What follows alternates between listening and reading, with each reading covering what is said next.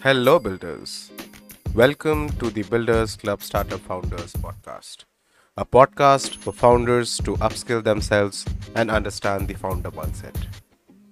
Every week, we sit with the best minds in the startup ecosystem and understand what it takes to start, run, and scale businesses.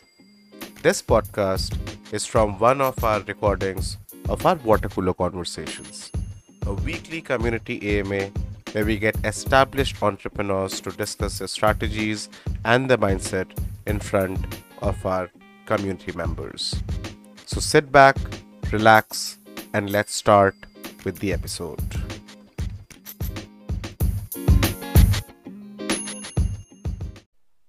Hey guys, welcome to the Builders Club. This is the second edition of the Water Cooler Conversations, which we hold every Saturday on our Discord server. This time around, we got the world renowned New York Times best-selling author of the book The Lean Entrepreneur, Mr. Brant Cooper. He is also the CEO of Move the Needles and is a veteran in terms of executing lean methodology in startups as well as bigger organizations. In this conversation, we talk about the lean philosophy, the way the pandemic is creating disruptions, and how to implement lean philosophy in a bootstrap startup. So sit back and enjoy. Now I just, probably give you a little bit of a introduction about Brant as well. So Brant, he's a New York Times best-selling author of The Lean Entrepreneur, and he also is the CEO of Moves the Needle. He has a tremendous amount of experience in terms of implementing lean philosophy and operations and strategy in startups as well as bigger organizations. And he's currently even is currently in the process of writing his next book. And probably when we start off, we can probably discuss a little bit uh, about Brand's previous book, what that book was about, and what his current book is. And we'll also probably understand a little bit about his own journey in this sphere of startups and entrepreneurship. So first of all, welcome Brant to the Builders Club. It's an absolute pleasure to have you here. We all look forward to, everybody has been looking forward to this session, and we intend to, in this 1 hour or probably a little bit more longer conversation, we intend to get as much as we can out of this conversation. So first of all, welcome. Yeah, thank you. And Thanks for having me. so Happy to be how here. has thank you. Thanks a lot for taking time out during the fag end of the new year, firstly, wherein a lot of people might be busy with Christmas and all of these. How's the Christmas been for you this time? It's a little bit odd, to be honest. Uh, my two kids aren't around. My daughter did not come down from San Francisco, and all of the family is locked away in their homes. So we're taking all of this distancing seriously. So it's definitely an odd holiday this year. Yeah, yeah, yeah. Yeah. So, we'll probably start off, Brand, with a little bit about, probably you can talk us through a little bit about your own journey, and the kind of philosophies that you picked along the way. And I know that you are more of your focus is always mostly on execution rather than sitting and ideating things. So would love to know a little bit about your own journey and what your thoughts has been and what your learnings have been in terms of startup and entrepreneurship in general. Yeah, I never thought of myself as an idea person. I'm not even sure I ever even labeled myself as an entrepreneur. I think that what I found when people ask me why I went out on my own, I usually say because I was a bad employee. And and what I mean by that was that I was horrible to manage. Nobody wanted to manage me. When any company that I worked for, I was sort of tossed around like a hot potato by the managers. And I think that was mostly because I did have my own ideas of how things should work, and we've all experienced that with managers. They are Yeah, yeah, worried yeah. about we're worried about their fiefdom. They're worried about, power. They're worried about, appearing right. They appearances matter to them. And it's really all about their career advancing. Whereas to me, what was always interesting is how do we actually have some sort of an impact, whether that's for Mm, customers or on the world or our family or whatever. It seems like there's a lot of energy being wasted trying to figure out how one improves their own appearance in the world versus if you actually contribute value to the world, well, you likely yourself, you're going to benefit in some way, whether it's just at an increased contentedness or perhaps it's wealth or whatever. But the value that one creates for themselves is really by creating value for others. yeah. And I think that's true whether you kind of have some sort of a philosophy around that. I think it's just true. I mean, I Steve Jobs was always criticized for not giving more money to philanthropy. And Mm, Jeff Bezos, who I'm not a fan of, by the way, is also criticized for the mm, same thing. mm, Um, mm, but I think that that's the wrong take, right? I don't think that what we should do is get as wealthy as possible and then give away our money to charity. That's not a way to improve the world. The way we improve the world is by increasing the standard of living and increasing the value that we create for other people. And so that's kind of been, it took me a long time to find that, but I think that that's really what my journey is learning how to focus on creating value out in the world. And then, whatever comes to me out of that, well, that's great. Uh, but mm, but how do I actually improve? How do I become better at creating value in the world? And that's really what, when I worked in these different startups, I made a mm, ton of mistakes, a lot of mistakes, but that's really sort mm, of what brought me down, this path. mm, mm, mm. And when did you discover the lean methodology, the lean model? Well, so I was, after I left the last startup I was in, I actually read a paper. There was a lot of people that were trying to figure out, well, why are we building startups so that they look like big companies? Like if you ever saw the Mm-hmm, things that were worked well inside of startups, it wasn't because they were, full of departments and hierarchy. As a matter of fact, those were bad experiences. When I was in startups that started really small and as they grew, they added layers and layers of hierarchy, just as if they were a big company. And the mm-hmm. performance of the company actually deteriorates when that happens. And so there was a Yeah. lot of people like sort of writing about that. And I was one of them I was blogging about how we have to go into learning mode and, cross-functional and interdisciplinary teams were better for solving complex problems.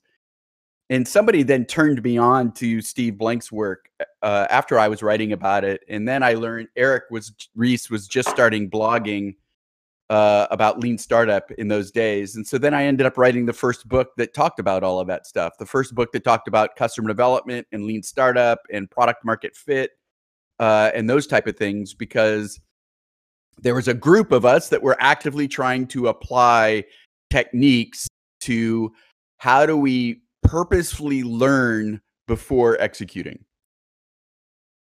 Okay. Okay. Interesting. Okay.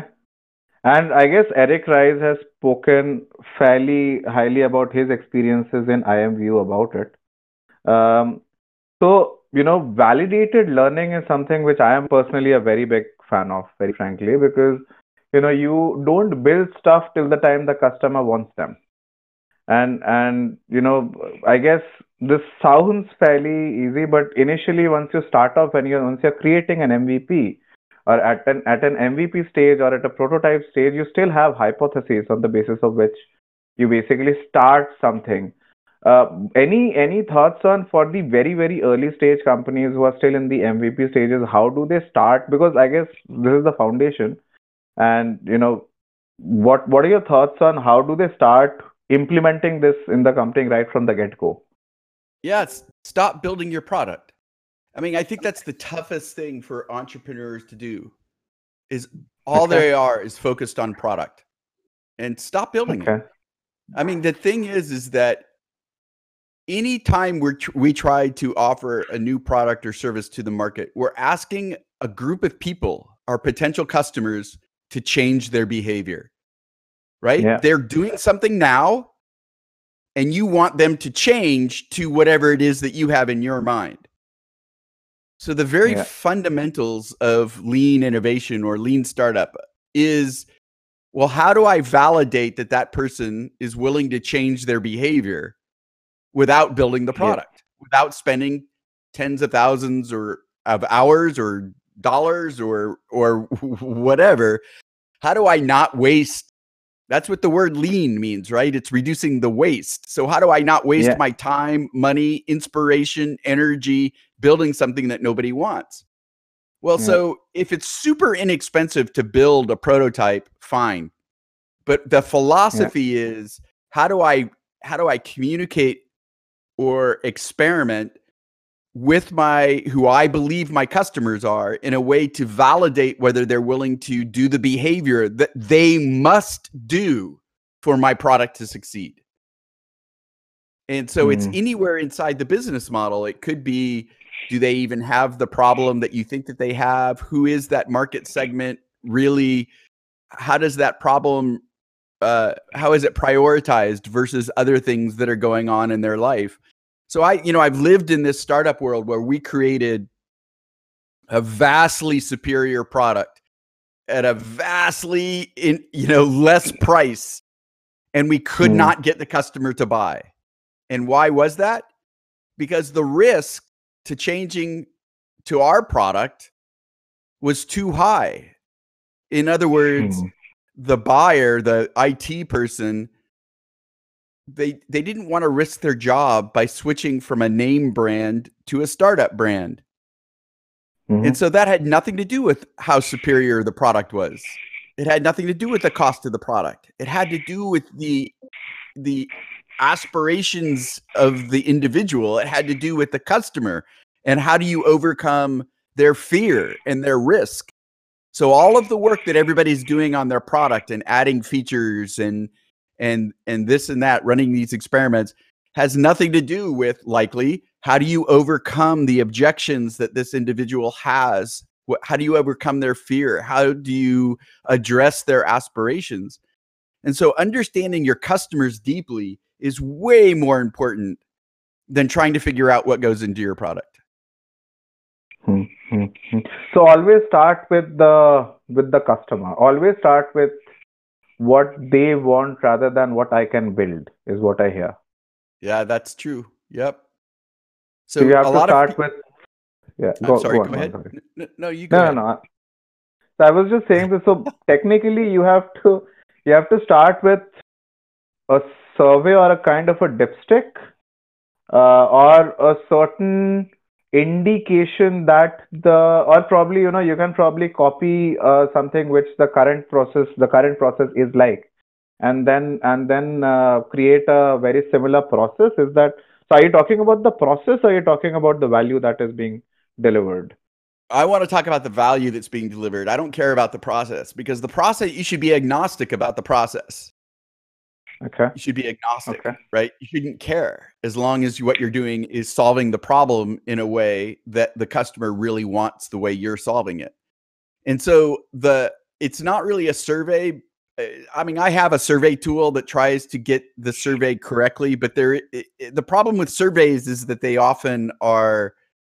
subscribe all of the answers. And so then the survey taker isn't really addressing what their internal needs are. They're sort of outside of their head. They're within the context of the product, as opposed to really learning. So I think in-person interviews are the best way. You know, design thinking, Ideas. human-centered design is a way better methodology in terms of learning from the customers. Of course, that's hard during the pandemic, but you know, everybody's used to doing video calls now. So do video calls with who you think your potential customer is. But what you're truly, Interesting. really trying to figure out. So entrepreneurs often start with trying to solve their own problem, which is fine. Mhm. But can you validate whether there's other people that actually have the problem to the same degree that you do, that they Mhm. are as concerned about it as you are? Are they willing to change their behavior in order to adopt something different? I mean, you know, I think that that people undersell the fact that you're trying to change behavior. Changing behavior is hard. If we could all change our own behavior, the pandemic would have ended months ago. You know, we would be eating better. We would be, you know, drinking less. We would be exercising more if changing behavior was so easy. Changing behavior is hard. And so just because you put a product in front of somebody, that's not going to get them to change their behavior. So the tough part of entrepreneurship is figuring out, how do you change somebody's behavior or not? Now that also brings me to the question of how do you know that let's say you have an MVP, you've launched a website, you've got signups, you've got people who are using the product. How do you know that this is the right product market fit? How do you know that these people who are coming in are the right audience for the product? Because they might be coming in for various different reasons. Like, for example, in the pandemic, since the people are inside their home, there might be multiple different things that they might be testing right now, using right now, which might be probably helping them right now in the short term. But from a founder's perspective, his product is being used. So how does he get to know, and how does he interpret that signal which the market is giving him, that probably, this is probably not, even if this segment is the one who's using your product right now, they are probably not the right people for the long haul. How do you, I mean, any thoughts on that bit? Yeah, they might be the right people. I mean, I think what we don't know is how much of people's behavior that has changed during the pandemic will stick, and how much will it go back to how it was before. And we just don't really know that. So there's a couple of things that come to my mind. Number one is, you have to have a very concrete definition of how somebody uses the product. So you can bucket your different users by the way they use the product. In other words, you should understand very intimately, what must a customer do with your product in order for them to achieve the value that you promise them. Right? So if you have, like, here's a silly example, but pretend YouTube's not available yet, and your market is, I want to make people into video stars.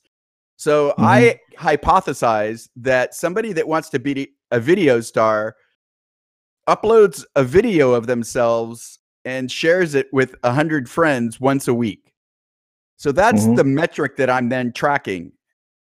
How many customers are doing that? How many users are doing that? Now, you may have a bunch of other people who are setting up accounts, logging in, and not doing that. Maybe they're watching videos. Well, okay, so that's a different bucket, right? You have to treat those two different market segments differently. One is watching, and one is actually creating the video. So you have to look at the behavior. You segment your customers based upon their behavior with your product. Now, there's one of those segments that's going to be of higher value to you than other ones. And so what you want to concentrate on then is growing the ones that are high value customers, because they're of the way they're using the product. Are they using the features that create value for them or not? That's how you want to find who that high value customer is. The other way to validate that is to ask them. So we're so obsessed with digital marketing and digital tools that we refuse to talk to our customers. Your customers have all of the insights. The people that succeed are the ones that hustle and learn from their customers. So get them on the phone, get them on a video call, ask them why they're using the product, ask them how it's changing their life, asking them, what have they done in the past? Get that to know them, to try to figure out whether these are long-term customers or whether they're just, sort of fly-by-night customers. You can learn by asking them. And actually, you can survey them too after they become customers. I'm just worried about surveying people before they become customers. I get it. I get it. Um, that's been a very enriching discussion so far. I just wanted to probably do a little bit of a dip into the times that we're living in right now, because you talk about growth waves in your in your previous book. I believe, and I would love to hear your thoughts on the way change has been brought by the pandemic. I don't know for how long this will last, but a lot of changes have been forced on us because of the pandemic. Any thoughts on the way you envision or the way you see certain industries being disrupted during this time? Of course, the video element has, of course, been there, but a lot of macro trends have moved. Like gaming has moved. Like a lot of other industries also have taken a hit. What are your thoughts on the pandemic in general and the kind of changes that they have brought into the ecosystem? Yeah, I mean, I a lot of this I just don't know, to be honest. I mean, I'm old enough to remember that after the 9/11 attacks here in the U.S., everybody said everything was going to be different. It's changed forever. And then government and big companies pushed very hard to get everybody to return to normal, and that happened fairly quickly. And so I think we're going to see the same thing. Those that are in power, government and big companies, want everything to return to the way it was before. And so I think that they will push very hard for it to return. Mm-hmm. And so I'm always suspicious of, the claims that everything is changed forever. I think that there Mm-hmm. are some trends, however, that I think that probably have changed, right? So we've learned how to work remotely. Mm-hmm. I don't know. I think it's funny again that people seem to view things as black and white. Like, you're gonna work from home or you're gonna work from the office. Well, there's all Mm-hmm. sorts of in between, right? There's Mm-hmm. working from home more often, but not always, and there's working from co-working spots so that you can work with a team. I think the social aspect of human beings is not going away, and so I think that people will find ways to be social again, and I think it's important that we remain social. And so I think that what there will be is just a new balance, hopefully, that's established where people have a little bit more control over their own time. That's what I'm really hopeful for. Mm-hmm. There's people don't have to be sitting in their office 8 hours a day. That does not make them more productive. And I think that that's actually, I'm wondering if we've learned that lesson, to be honest.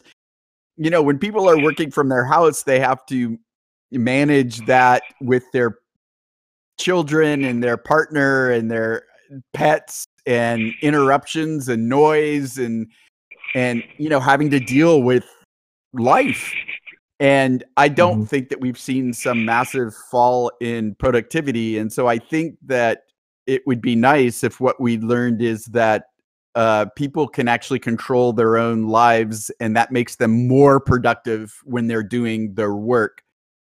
So that'll be interesting to see whether that's changed at all.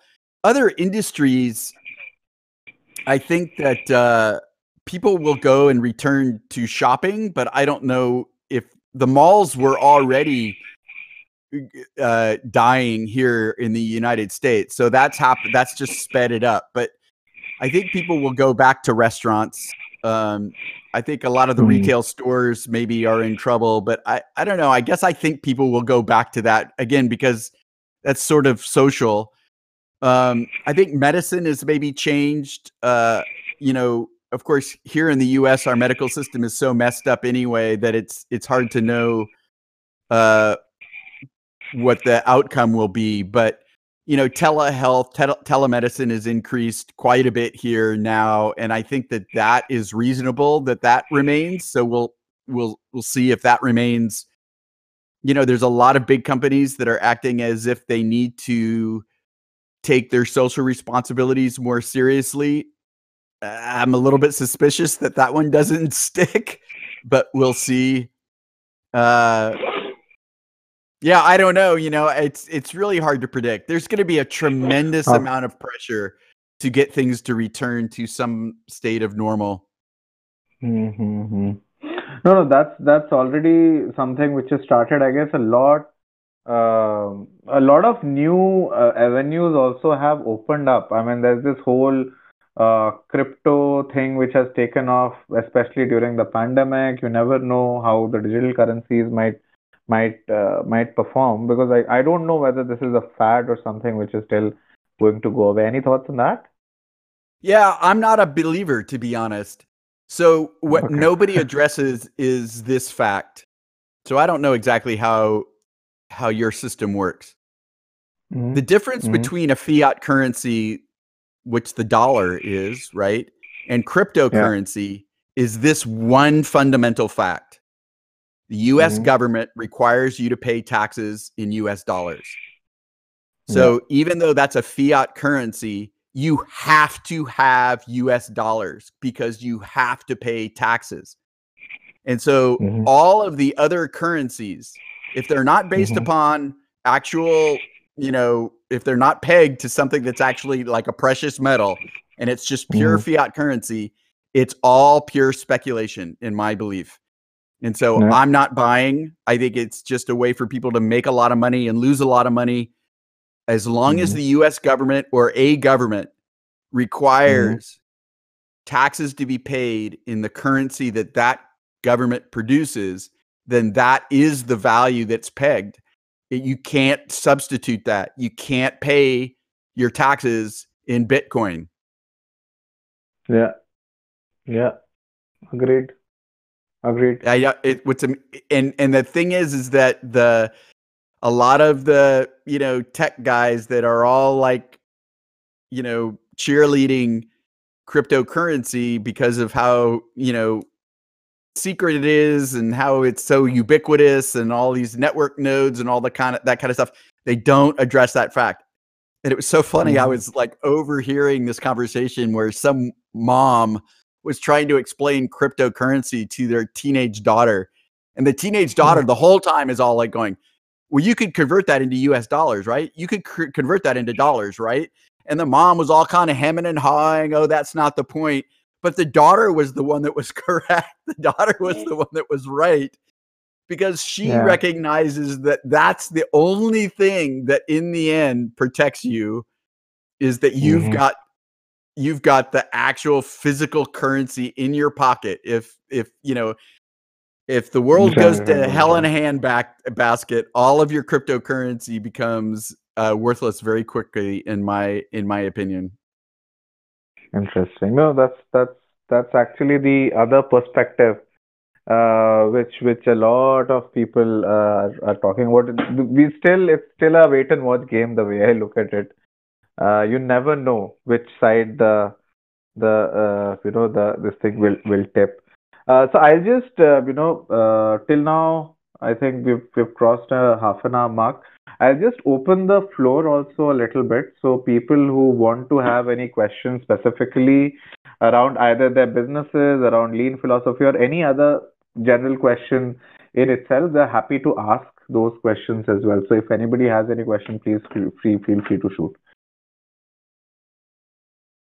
Hey, Brant. So actually, like as we are talking about the pandemic, many of the ventures have come across in this pandemic. Like investors are investing in like hell of the money in this startups and all, which are mainly focused on this kind of period type of thing, like the pandemic only. So do you think, like as you said, as you mentioned in the previous discussion, like the governments will try to make the situation as much as normal as possible. So do you think will it affect this kind of startups in any case?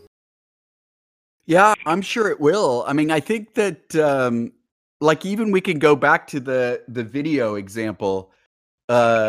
So obviously Zoom succeeded, but I'm sure you all have noticed that there's another 100 or 1,000 or tens of thousands of video startups that have Mhm. that have Cropped up. emerged, right? And Yeah. and there's a couple of problems. Number one is that we don't enforce antitrust, and so Google cheats and Microsoft cheats, and they are giving away free video products to all of their corporate customers. And I don't think that should be allowed. That's classic antitrust. But if you're another small startup, that makes things really really tough to compete. I like the fact, one of the positive aspects of these startups though is that they've made virtual conferences way better. So there's a number of different so the Zoom ends up being the generic conference call, which everybody loves, but it actually is not great compared to some of these other startups when it comes to running conferences or running workshops or running these other specific types of remote events. And I think that a lot of the remote events are going to continue. And I think that even if you have in-person conferences or in-person workshops, you can make them available to a broader audience remotely at the same time.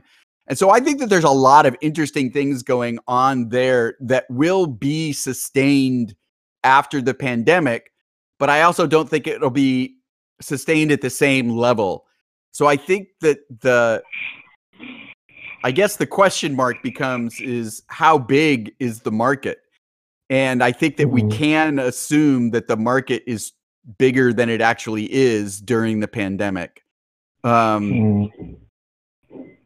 I also think that there's interesting counter examples. So for my new book, I was interviewing the CEO of the bank ING in Australia. It's a European bank, but they have a big presence in Australia. And when the pandemic hit, all of their competitors were here's how you sign up for internet banking and trying to get everybody to go digital as quickly as possible. This bank was already digital. And so what they did is they would run these advertisements that say, listen, I know this is hard. We're stuck at home too. If you want somebody to talk to, give us a call. And so they were really going for more of the human interaction rather than the pure digital. And so I think that that's kind of an interesting, I mean, what you kind of want to do in the entrepreneur world is zag when everybody else is zigging. So what would be interesting in my view is, how do I actually make things more personal, make things more social, make things more in person, make things, that address sort of human needs more than the digital side of things. And maybe that's actually what will come out of the pandemic is the need for people to have real interactions, real relationships, real communications, rather than everything just digital, digital, digital. When we go digital, we lose the why. We lose, you don't understand what motivates people. You don't understand what their needs are. You don't understand how you can help them. And so I think that that's entrepreneurs need to zag. They need to go and try to figure out what the human connection part of things is. And that's maybe where real loyalty exists, where real, people want to benefit from that. Wow. Well, I guess you've kind of broken things down to a very, very elemental level. that the most important thing is to basically go and speak to your customer. It's as simple as that. If you're not doing this, then you're doing your business wrong. Um, I but think yeah, that's I true. mean that. Yeah. Yeah, Listen, yeah, there's very little technical risk in what everybody's building these days. So yeah, if you've got a advanced blockchain or advanced artificial intelligence or hardware or chemistry or real intellectual property, that's great. I think you should build it out.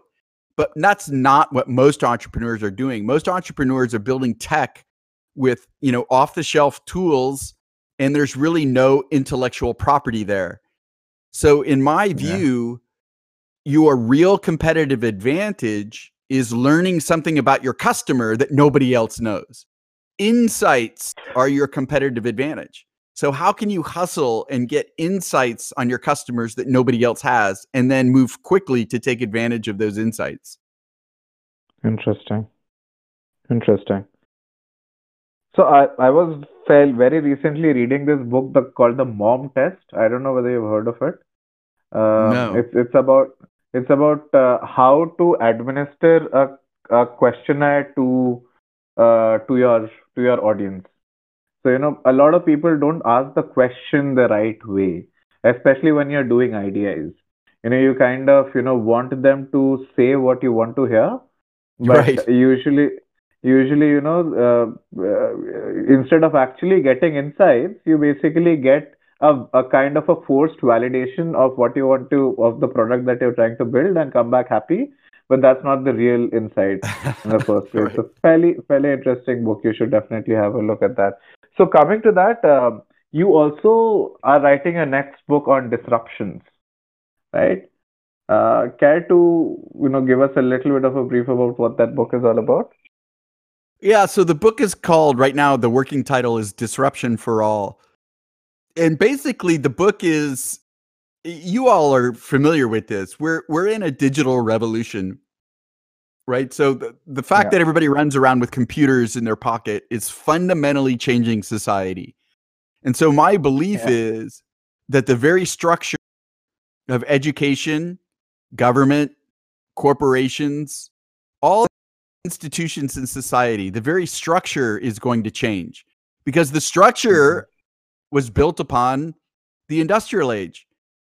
yeah, Education yeah, is really geared towards producing people to work in industrial age businesses. Industrial age businesses really like an assembly line, and government yeah, is built to model the corporations. And so we're not in the age anymore. And so what we sort of the entrepreneurial spirit, the Al design thinking, human centered design, lean startup, that way of working is really believed to be the fundamental working unit, is empowered, autonomous, self-organized teams is the unit of work.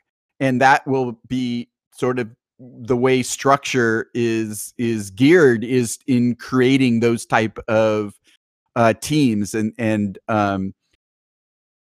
there's sort of the layers of communication that need to go on in order to ensure that the company is what I call resilient and aware and dynamic. And so the companies themselves will be able uh, to respond to disruptions like the pandemic in way better ways. They'll be more aware of what needs to happen. They can change quickly, and it's because of this agile nature.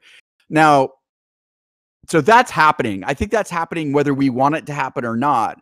And so the idea of the book is that we really sort of need to take the bull by the horns in order to make disruption work for all of us. So we've seen here in the US, the pandemic has resulted in the rich getting richer. And all of this money has well, flowed even more to the wealthy, just billions of dollars in wealth. And that's really because of this fundamental imbalance in our economic system. And so I think that there's some part of that structure change really is up to us as people to kind of take the bull by the horns and make sure that we can we can make this disruption work for everybody, which was always the promise of entrepreneurialism, always the promise of capitalism, is that we can solve problems. And so we really need to make sure that capitalism is solving not problems, not being part of the problem. Agree. Wow. So basically, from what I understand, is democratization or decentralization of education and value is what we're talking about then. Yeah, that's actually a good way of putting it. Yes. Yeah, yeah. Cool, cool, cool. That sounds really interesting. Looking forward to that as well. Anybody else wanted to add or anybody else wanted to ask any questions? I Yeah, do hi. actually. Oh, sorry. Go ahead. Yeah, hi, Rishabh this side. So my question to you is that I've been hearing a lot about mental models currently and how different people have different mental models when they are faced with different problems, or in fact, in not even problems, for just creativity. They say that creativity is a process of, or writing is also a process. Or whenever you're faced with some difficulties, you should have some mental models so that you can solve it. Similarly, when you are in a startup, you are building something from the scratch, so you face a lot of different problems. So, do you have any mental models if you could share with us so that we can also learn and we can also apply it? Yeah, great. That's a tough question. I'm not sure I have mental models. I think I have, maybe they're mental models. You tell me. But I have some fundamental principles. And so things like just simply admitting what I don't know, like being very self-aware and being willing to say I don't know. And so consciously separate known from unknown. And then I know that the known is something that we can execute on. And so I'm going to pass that to other people that are capable of executing on what's already been figured out. My responsibility is the unknown. And so that's really where the learning takes place. And so that's really around the human-centered design and running experiments. And it's really trying to use evidence to validate or invalidate our assumptions. So that's one thing that I try to get people to think about is this consciously separating the known versus the unknown, because you have to work differently when you face those things. I think that there are decision-making models, opportunity matrix or segment matrix. Like if you have a bunch of different market segments that you have in mind, then you can list those out as rows and then figure out what are the characteristics that differentiate those segments as columns. Do they have budget? How easy are they to reach from a marketing perspective? How long is the sales cycle? How easy is the MVP that I have to produce for them? And so you just rank those different market segments for each one of those characteristics, high, medium, or low. And what you try to do is it helps you reveal which market segment you should focus on. And so you could use that sort of opportunity matrix whenever you're trying to make decisions among several different choices. So maybe that's a mental model that would help. Yeah. Yeah. Yeah, you should, Rishabh, you should also check out Brand's book, The Lean Entrepreneur, because that has a lot of models in terms of opportunity matrix or in terms of how to rank your different subsegments, how to actually take a call of which segment to go in for and with which strategy. So it's fairly laid it out in a very, very bare bones manner in this book. You should definitely check that out as well. So that's there. Definitely, definitely, I will go through it. Cool. Weinberg, you had a question. Yes, it was about his new book. I'm curious what you mean exactly by making entrepreneurship like disruption work for everyone. Because by like more traditionally, if you look at the big examples in entrepreneurship, you end up seeing a lot of examples of humans basically being replaced by technology. If you have more advanced technology, you can do the same thing with less resources usually. So I was just curious on how that side of the equation works. Yeah, there's a couple of things. One is I'm trying to steal the word disruption. And so what I'm trying to say really is that it's happening regardless of whether we try or not. And so if we take a more active role, then we can use the same principles that are used in disruption, the same sort of, I have the 5 elements: empathy, exploration, evidence, equilibrium, and ethics. If we start implementing those or instituting those in everything that we do, then we can ensure that society actually protects those that are being disrupted, for example. Or you can apply those principles to stock exchanges, to shareholders. You can apply those to government. You can apply them to local organizations. You can apply those same sort of agile, distributed, decentralized, empowered techniques anywhere in society. And in that way, we're actually making those same sort of principles work everywhere. And a matter of fact, the example that you give is sort of interesting. So robotics does in fact replace jobs, but you can actually create AI and robotics and purposefully apply them in a way that creates more high-paying jobs than the low-paid jobs they replace. But it takes a policy. It takes like a concerted effort to do that. But I mean, that people have already figured that out. And so there's an example of, if we're just passive about it, then you're right. The new jobs won't necessarily be created by growth or innovation. They'll just be eliminated. But if you actually are proactive about it and take a policy perspective on it, or an ethical perspective on it, you can ensure that that technology is being applied in a way that actually creates more high-paying jobs. And so I think that that's really what I mean. Is disruption for all is whether we're passive about what's happening to us or whether we take a more active role. That's so fascinating. Thank you.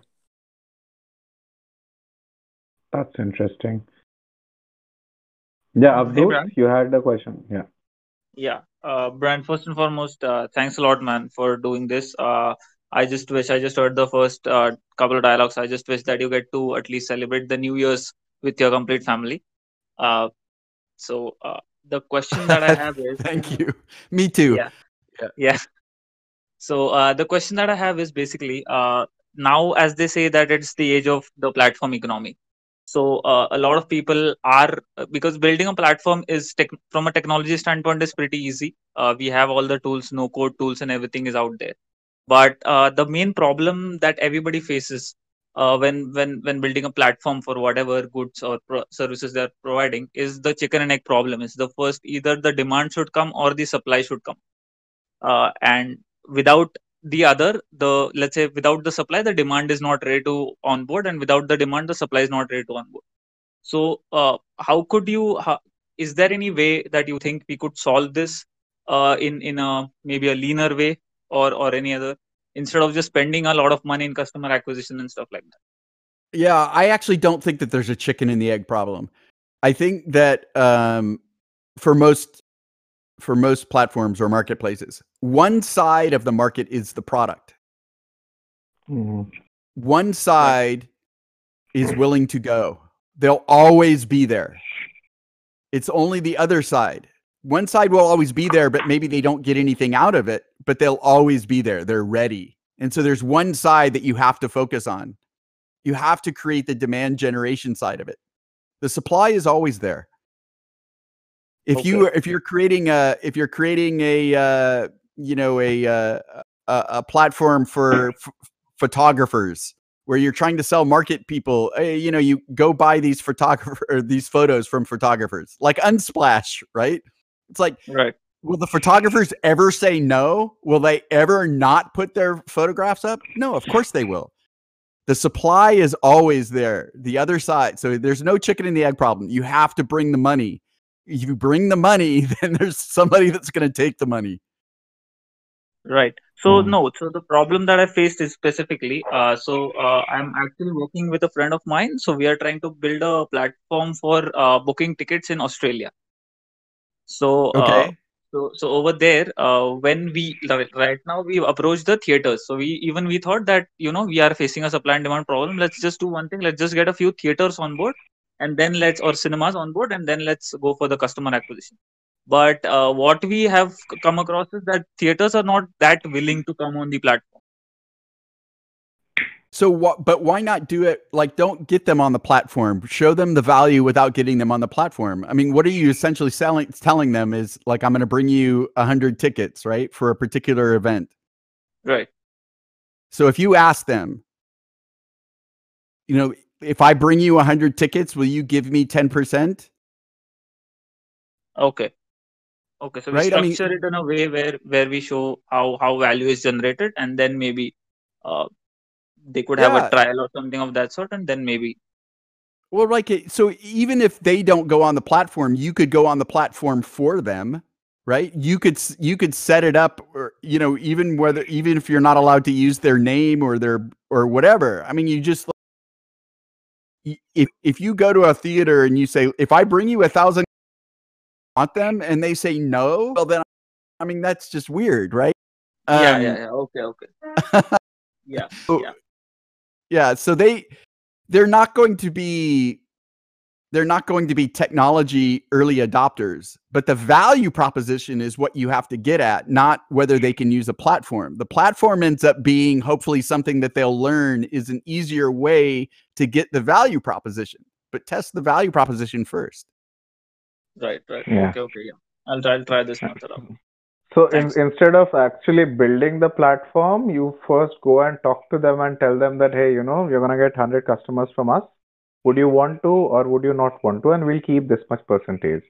Well, If they even say better than yes, that. Yeah, even better than asking them, do it as what we call the concierge MVP, right? Which is it's an experiment where you actually fulfill the value without building any technology. So not even asking them, would you just go to them and go, listen, I'm going to go get you 100 customers to show up on this night, but you need to pay me 10% for me to deliver all of these customers. Are you in? And then if they say yes, then you go do it. You don't have to build the technology. You have to just go find 100 customers. Right. Mm-hmm. Okay. That's it. That's interesting, Brant. So you talk about there are MVP charts, there are MVP models that we can go in for. Are there any which you would want to share with us? Because most of us are building something or the other. Yeah, there's I think they're in my book, but I think that they're also all over the internet. So there's a bunch of like different ways to run experiments to try to validate the behavior. And so there's the concierge MVP, which is what I just described, where you do it in person rather than through technology. There's one that's called the Wizard of Oz or Mechanical Turk. Where I think that they're interacting with but it's you just doing it by hand behind. But it's, again, you're providing the actual value. Or you could just provide them that they're willing to go for the value, even if you're not ready yet. And then you just kind of say, okay, I'm not ready.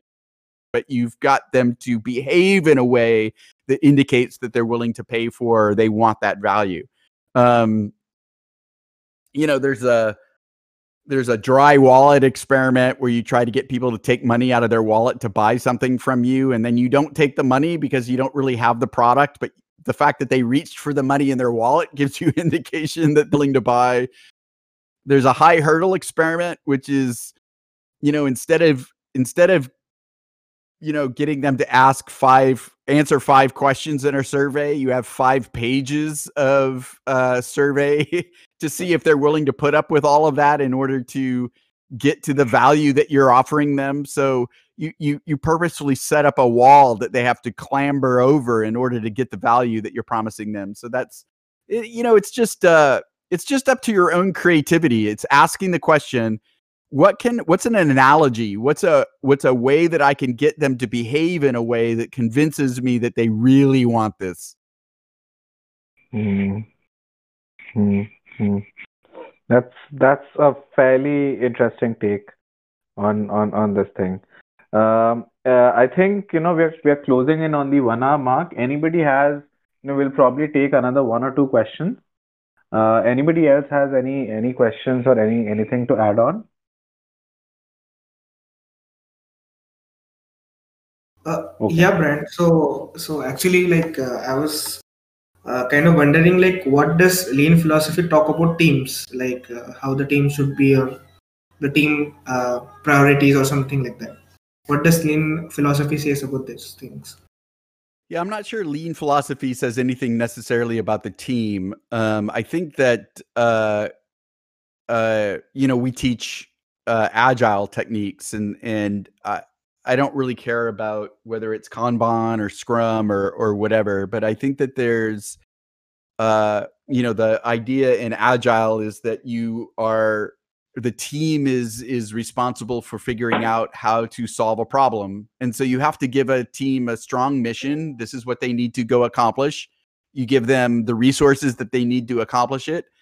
You give them your priorities in terms of the outcomes and how you're going to measure the outcomes, and then you let them go off Mhm. and figure it out, and they have to figure out the internal team dynamics.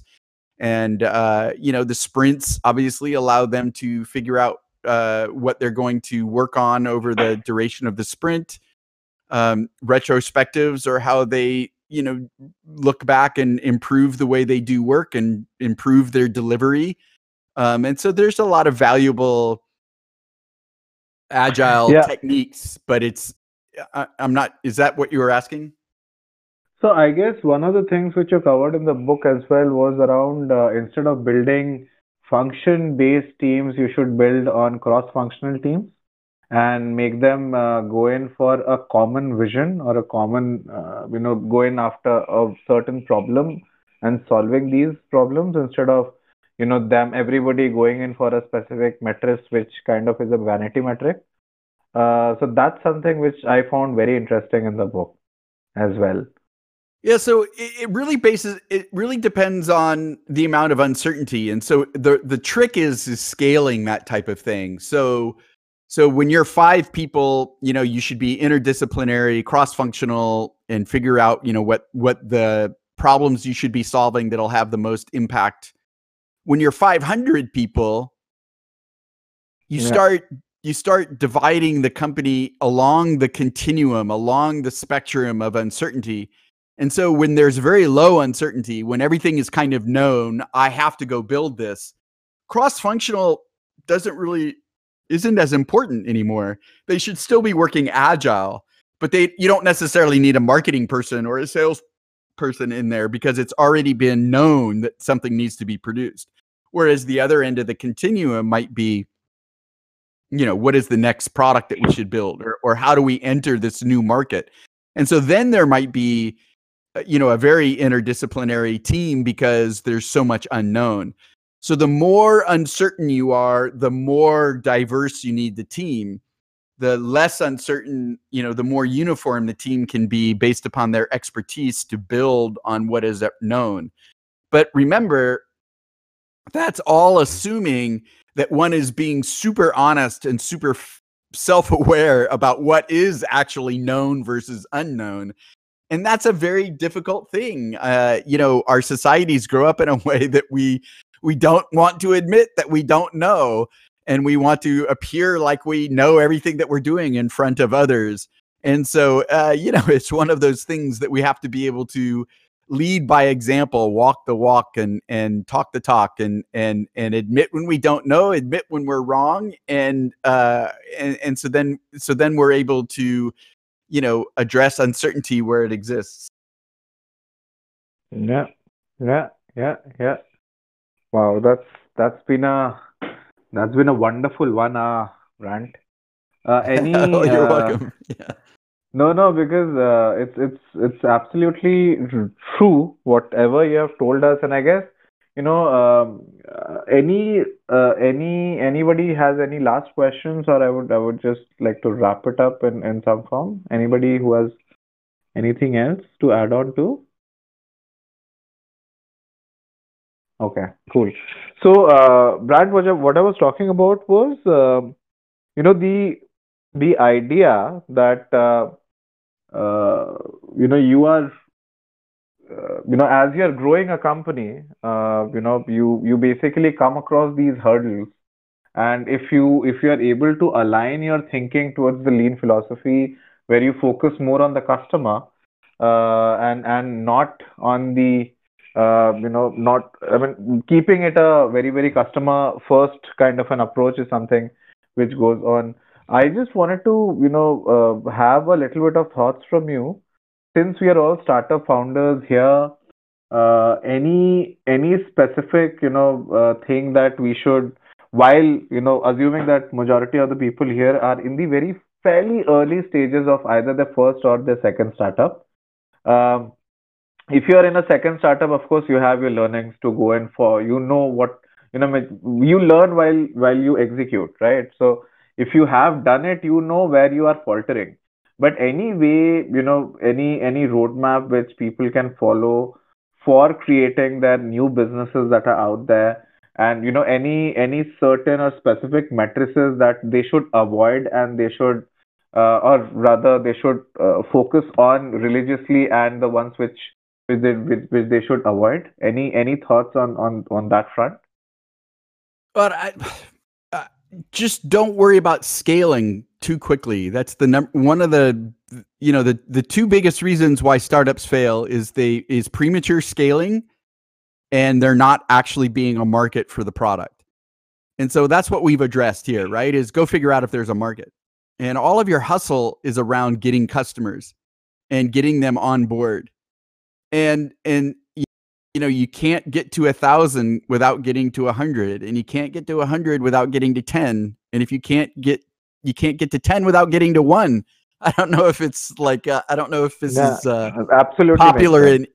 yeah, I don't know if this is popular in India, but if you go into retail stores here that are owned by individuals, you often see the first dollar they ever made is framed and hung on the wall. And I love that because it represents the very first customer that gave them their first dollar. And that's actually, that's what you're striving for, is who's the first customer that will give me $1. And then once you get one person to do that, now you can go for 10. But don't go for 1,000 right from the get-go. Scaling is what you learn to do based upon customers being passionate about the value that you're driving for them. Yeah. Interesting. Cool. I think we have kind of now reached the point where we should wrap up now. Thanks a lot, Brant, for taking time out. Any parting words for the Builders Club? Any parting words for the community? Well, just, feel free to reach out to me, Brant at brantcooper.com, or on LinkedIn. You might want to reference this talk if you do it on LinkedIn, so I know that's where you know me from. But and I'm on Twitter or whatever. So just feel free to reach out. I respond to everybody. So I just wish everybody luck and a good new year, and hopefully it's sort of onwards and upwards from here.